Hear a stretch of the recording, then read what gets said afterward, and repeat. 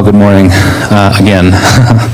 So, our reading from the scripture this morning comes from Job chapter 42. And then Job answered the Lord and said, I know that you can do all things, and that no purpose of yours can be thwarted.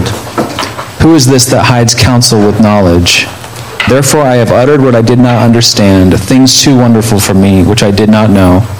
Hear, and I will speak. I will question you and make it known to me. I had heard of you by the hearing, sees you. The word of the Lord. Let's pray.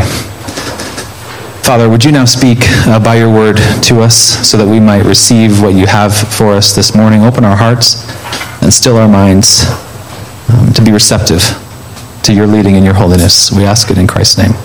Amen. Well, welcome to, as has been said, the fourth Sunday in the season of Lent. Lent is a season for lamenting the brokenness in the world, specifically the brokenness in us that is leading us into death and dead things. But Lent is also a time for expectant hope.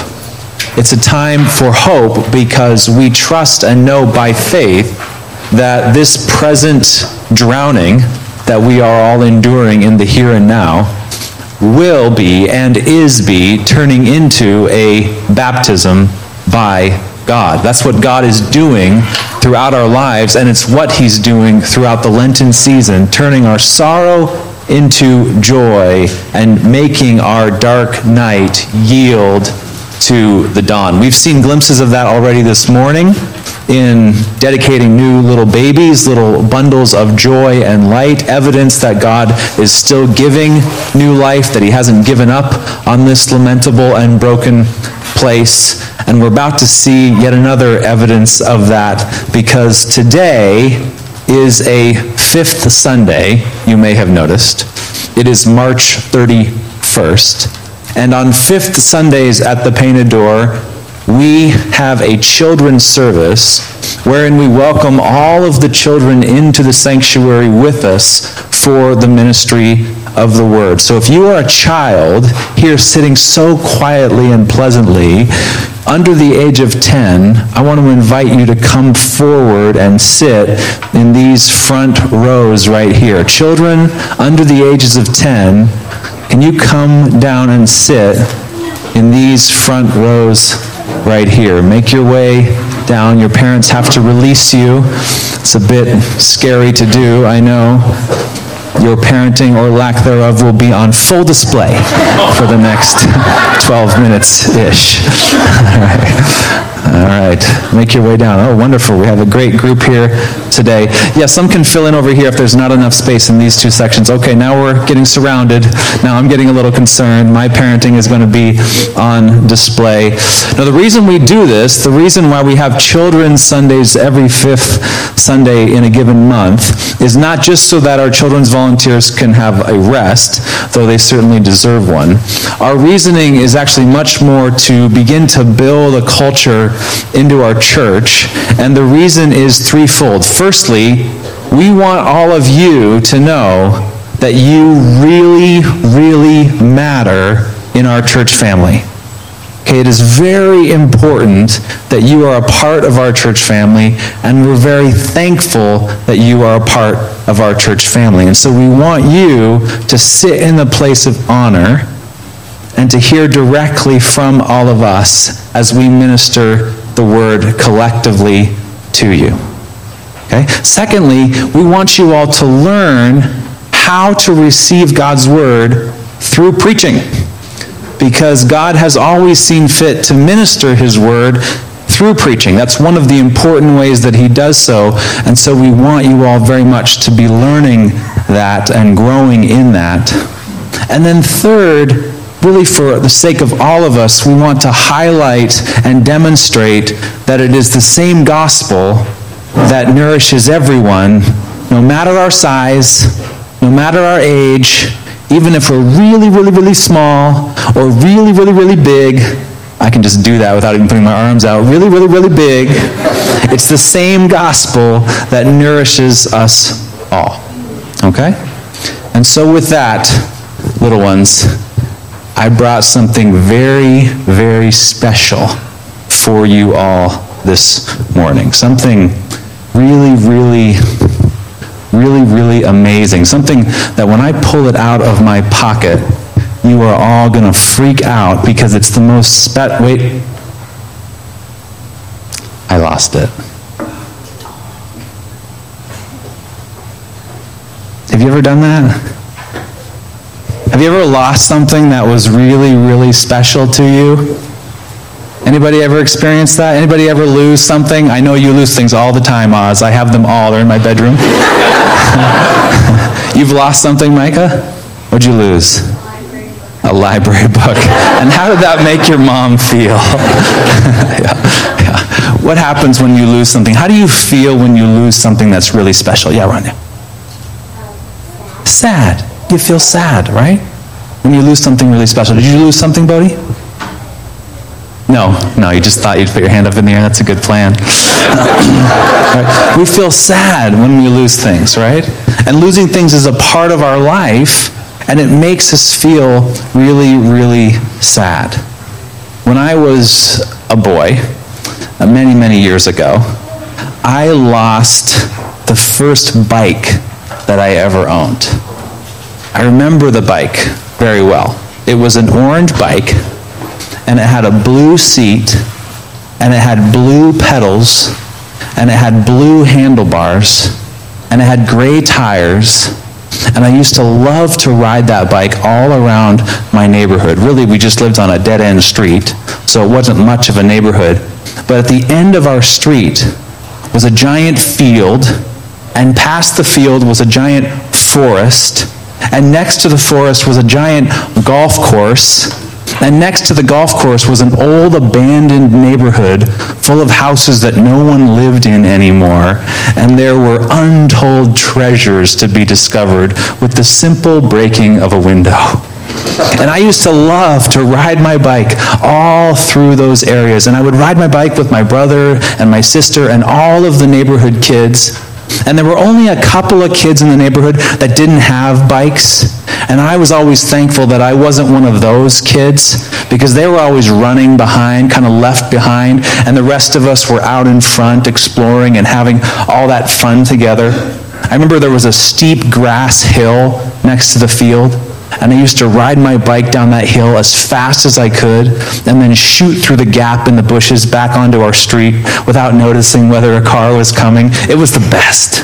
It was the absolute best. And then, one day, my bike was just gone. I don't know what happened to it. Maybe I left it somewhere. Maybe I left it in the golf course. We used to ride out on the golf course. The golfers would chase us. Maybe I left it there. Maybe somebody stole it. I really don't know. But my bike was gone. How do you think that made me feel? Anya? Yeah? It made me feel sad. Yeah, it did. Because the next time we had to go play, now I was one of those kids who was running behind. I was one of those kids that couldn't keep up with everyone else. Right? And it made me feel really sad. When we lose things, it makes us feel sad. Did you know there's a story in the Bible about a man who lost everything? I lost a bike, and that made me feel sad. This man lost all of his animals, and he had hundreds of animals. He lost his business, so he lost all of his money. He lost his health. He got really, really sick. And he even lost his own children. If I got really sad from losing a bike, how do you think this man, Job, felt when he lost everything? How do you think he felt, Bodhi? Yeah, even sadder than me, right? Even sadder than me, that's right. And so Job started to pray to God, because when we get really sad, that's a good thing to do. Job started to talk to God, and you know what he said to God? He said, God, why did you let this happen? Why did you let me lose everything that's mine? He said, did I do something wrong? Are you punishing me? And you know what God said? God said, no, Job, I'm not punishing you. I'm not punishing you for doing anything wrong. God said, now I am going to show you myself in a way that you have never known before. God said, now that you're really sad, now that your heart is broken, I'm going to show you myself in a way that you've never known before. See, Job really loved God. Job really loved God. But Job had only heard about God. Job had heard the stories of God. He'd heard the stories about God being beautiful and gracious and kind. But Job had never seen God. He'd never known God in that kind of deeper way. And did you know that when we get sad, when we lose something, when our hearts break over losing something, that is when God begins to show us who he is in a way that we've never seen him before. And so God began to show himself to Job in a way Job had never seen him before. Do you know why that is? Do you know why God shows himself more when we're sad and brokenhearted? Why do you think, Bodhi? That's a great answer. You're obviously a pastor's kid. Micah, yeah? To cheer him up, okay, yeah, that's not a bad answer, yeah? Why might God show himself more when we're sad and brokenhearted? Let me ask you this. Has God ever been sad and brokenhearted? You don't think so? Yes. You don't think so? Has God ever lost anything? Yes? What did he lose, Levi?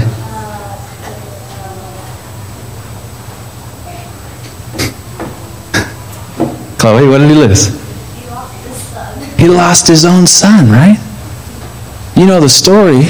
The Lord Jesus, God's own son, he left heaven, came to the earth. He lived a life here. And then what happened? He was hurt very badly and killed. Right, Levi? Is that what you were going to say?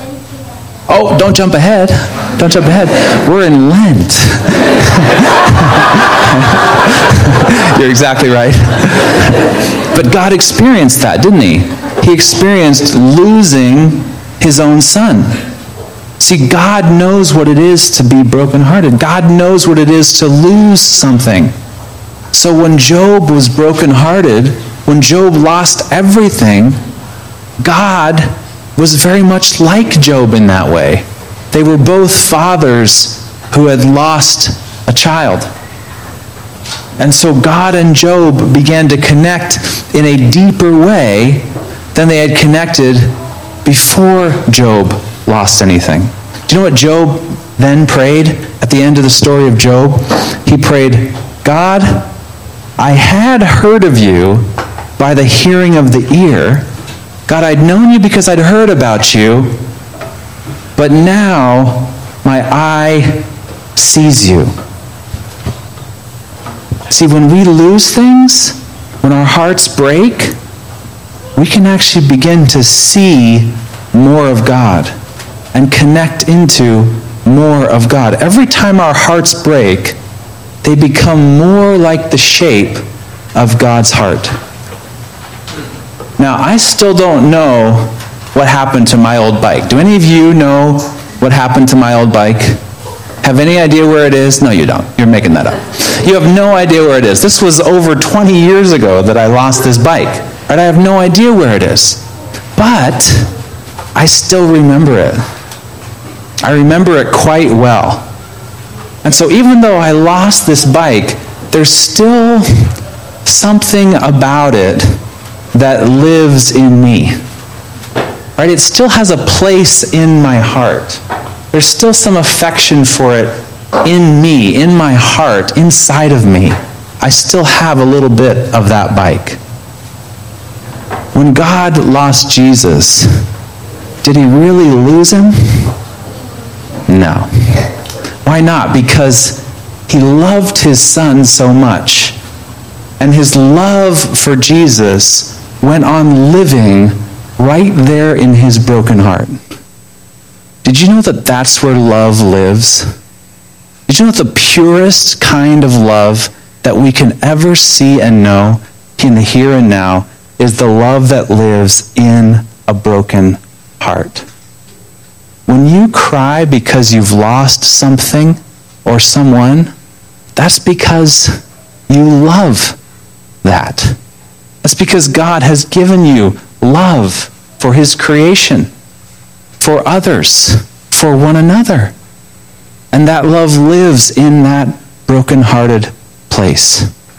What happened? Levi already gave us the answer, but what happened to Jesus after he died? Levi, you get to answer now. What happened to Jesus after he died? He came back to life, right? How did that happen? It was the love of God in the broken heart of God that raised Jesus back to life. You know what that means? You know what that means for us? It means that the love that we have for things or people that we have lost, the love that we have that lives in our broken hearts, if it's the love of God, it will be bringing back to us everything that we have lost. The love that we have for the things that we have lost is a real love that holds on to lost things. We know that Jesus actually went to the place where lost things go. Jesus knows where my old bike is. Jesus knows where everything that we have lost is. And he went there to bring the love of God there, because it's the love of God that pulls everything back out of the lost place. It's the love of God that makes every sad thing come untrue. So we can know that because we can see it happened in Jesus, right? But we can also know it because God gives us little signs that he is still in the life-giving business, that he hasn't given up on restoring and giving new life. We saw some of those little signs today, right? New little babies, a sign from God. At the end of the story of Job, Job is given more animals and a new business and more children. I still remember on my 11th birthday, my dad drove me to Angle Lake Cyclery and bought me a brand new BMX bike. God gives us little signs that he is going to restore what he has lost, what we have lost.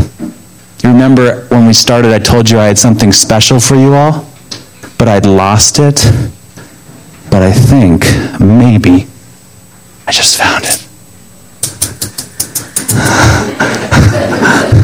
And if you find me after service, I will share what's in here with all of you.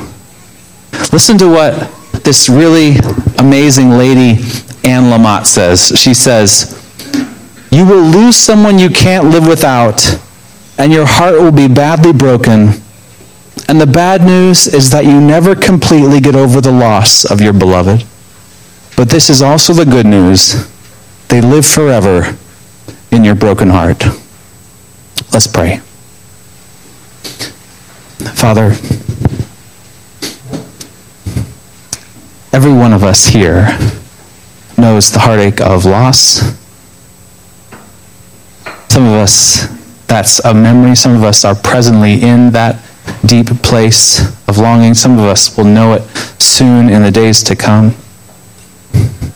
I pray for your spirit of healing to be among us, that your healing would be for each of these little ones over the course of their lives as they experience loss, and that you would hide your love in our broken hearts. Teach us to love in that pure way, in the way that you love, with expectation and hope that everything lost will be found. We ask it in Christ's name. Amen.